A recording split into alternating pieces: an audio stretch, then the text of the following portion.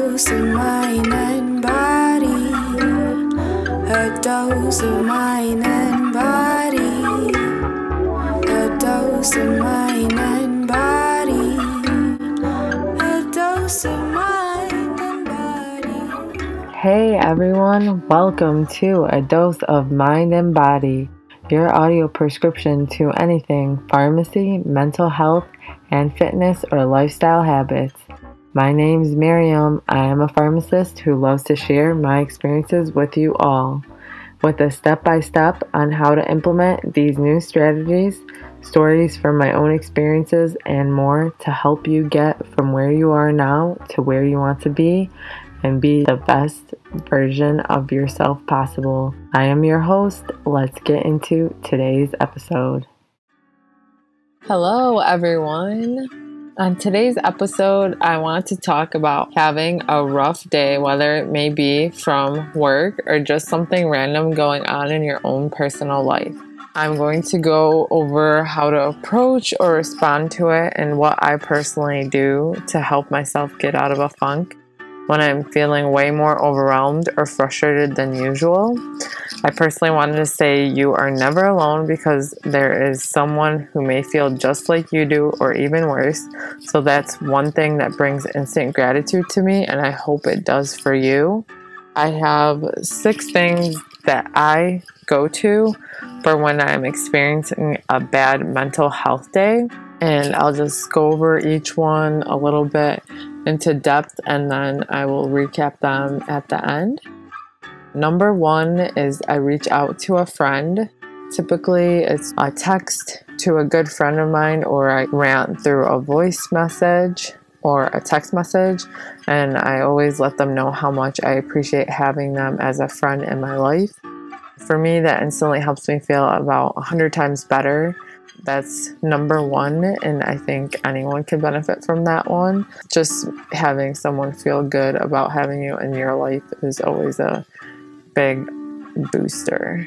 Number 2 is I do a brain dump. So I normally journal frequently, and it's a everyday routine for me. Sometimes it's not every day, but if I'm experiencing a more overwhelming day, I tend to use that day as a brain dump. So I usually dump all my feelings out on paper, and it helps me let go of everything for that day. Everyone's a little different with this, so this might not be the best thing for you, but that's something I do. Number 3, unplugging from or staying off of social media. I've realized this is a huge game changer, and I recommend this to anyone and everyone, because sometimes you can go onto social media and become more triggered when you see something you don't want to, and it makes your frustration or mood even worse than it currently is. Being able to control that helps significantly if you're already experiencing that. Number 4 is I use a self-care checklist.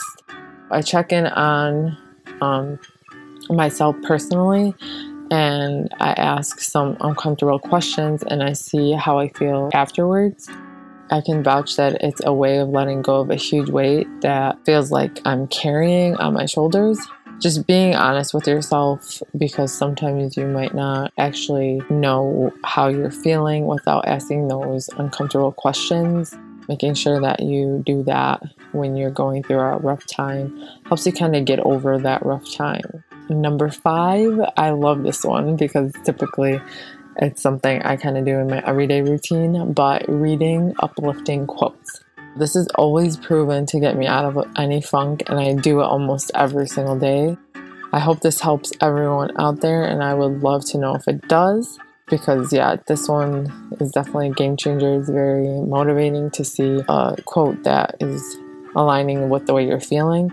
If that does help you, please email me and tell me, because that's something I definitely think is a good thing to do.